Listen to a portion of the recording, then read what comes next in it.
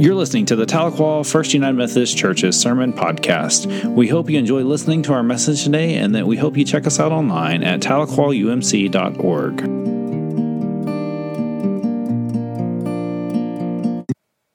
Our reading for today comes from the book of Acts, chapter 17, verses 22 through 31. May you be blessed by the reading and listening of the scriptures. Paul stood up in the middle of the council on Mars Hill and said, "People of Athens, I see that you are very religious in every way. As I was walking through town and carefully observing your objects of worship, I even found an altar with this inscription: to an unknown God. What you worship as unknown, I now proclaim to you. God, who made the whole world and everything in it, is Lord of heaven and earth. He didn't live in temples made with human hands, nor is God served by human hands as though he needed something, since he is the one who gives life, breath, and everything else. From one person, God created every human nation to live on the whole earth. Having determined their appointed times and their boundaries of their lands, God made the nations so that they would seek him, perhaps even reach out to him and find him. In fact, God isn't far away from any of us. In God we live, move, and exist. As some of your own poets have said, we are his offspring. Therefore, as God's offspring, we have no need to imagine that the divine being like a gold or silver or stone image made by human skill and thought. God overlooks ignorance of these things in times past, but now directs everyone everywhere to change their hearts and lives. This is because God has set a day when he intended to judge the world justly by a man he has appointed. God has given proof of this to everyone by raising him from the dead." This is the word of God for the people of God. Thanks be to God. Amen. Fred Craddock is quoted as saying, "It's not whether the church is dying, but whether it's giving its life for the world." And I think about both readings that we read for you today, the gospel reading from John and the book of Acts today. And I want to encourage us to be reminded that God has not abandoned us. God has not left us orphans. That God is with us in every step and every breath that we take. And these two scriptures today, they definitely point us into that direction, that God is with us. I love that line in Acts 17, verse 28. In God we live, move, and exist. And if we truly center and focus our lives upon living like Jesus, which is what disciples of Christ really do, we find transformation occurring on ourselves and of the world. Because they'll know we are Christians by our love, as the song says. Or maybe we're desiring to, Lord, I want to be a Christian in my heart. But if we live in Jesus, Jesus will live through us. And it's not that hard. I mean, it's as simple as reorienting our lives, asking ourselves what's keeping us away from God. Because sometimes those things that we like and enjoy are things that are keeping us away from God. And we need to be aware of that. We need to be open to the opportunities that God is providing us to share the good news, to show the world that God does exist. And we can even do it in the midst of a pandemic. We don't have to be afraid. We can wear our mask. We can wash our hands. We can socially distance. And this is an act of love. It's also how we show our faith. If we truly care for our neighbor, we do these things. And that line, in God we live, move, and exist, has been kind of pecking at me all week, to be reminded that in every step and every breath that I take, that I am showing the world how I love Jesus. And sometimes I do it great. I mean, I'll be honest, I know. And there are times when I know things are going well. And then there are other times where I'm not as good. And I have to reorient myself.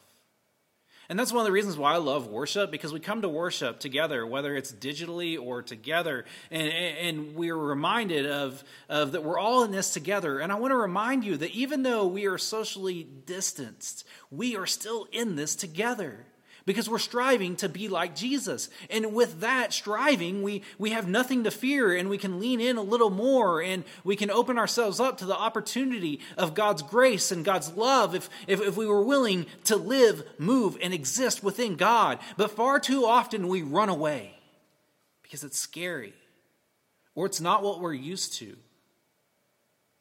But what if we lean in a little more and let go of those things that get in our way? And sometimes those things are idols that we love and care for, and we think that are good, but they can actually hinder our relationship with God. I mean, I'm a huge Cardinals fan, but I don't let my fandom of the Cardinals get in the way of my relationship with God. Because, man, they play a lot of games. Now, I know in the midst of COVID, that's a little bit different. But they play on a regular season 162 games. If I were to center and focus my life upon them, I wouldn't have any other time to do what it is God has called me to do. And I love this line from Mike Slaughter's book, Shiny Gods. He has this line that says, almost all of our idols are really good things, given wrong priority. And so I want you to look at your life and ask yourself, can people see that I'm a follower of Jesus? And if not, what are some things you can let go of to be a better follower? I don't want you to be afraid. I want you to have hope.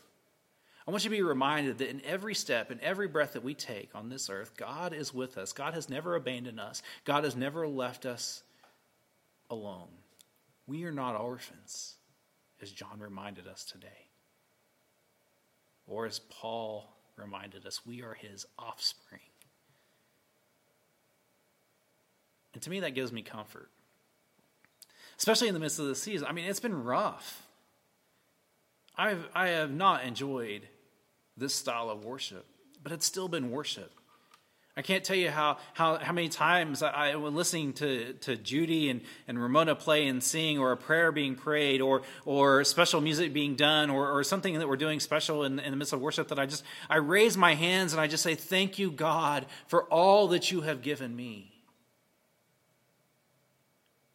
And yeah, things aren't normal, but that doesn't mean we cannot abandon God. In fact, we need to lean in a little more. And I want you to know that you're not alone, that God is with us. And to me, that gives me comfort. And to me, that gives me peace. And so that Fred Craddock line, it's not whether the church is dying, but whether it's giving its life for the world. How are we showing the world that we believe that in God we live, move, and exist, to share God's love with everyone? Now, if we've moved away from this, know that you can always come back. And know that you can always come back and give thanks and praise.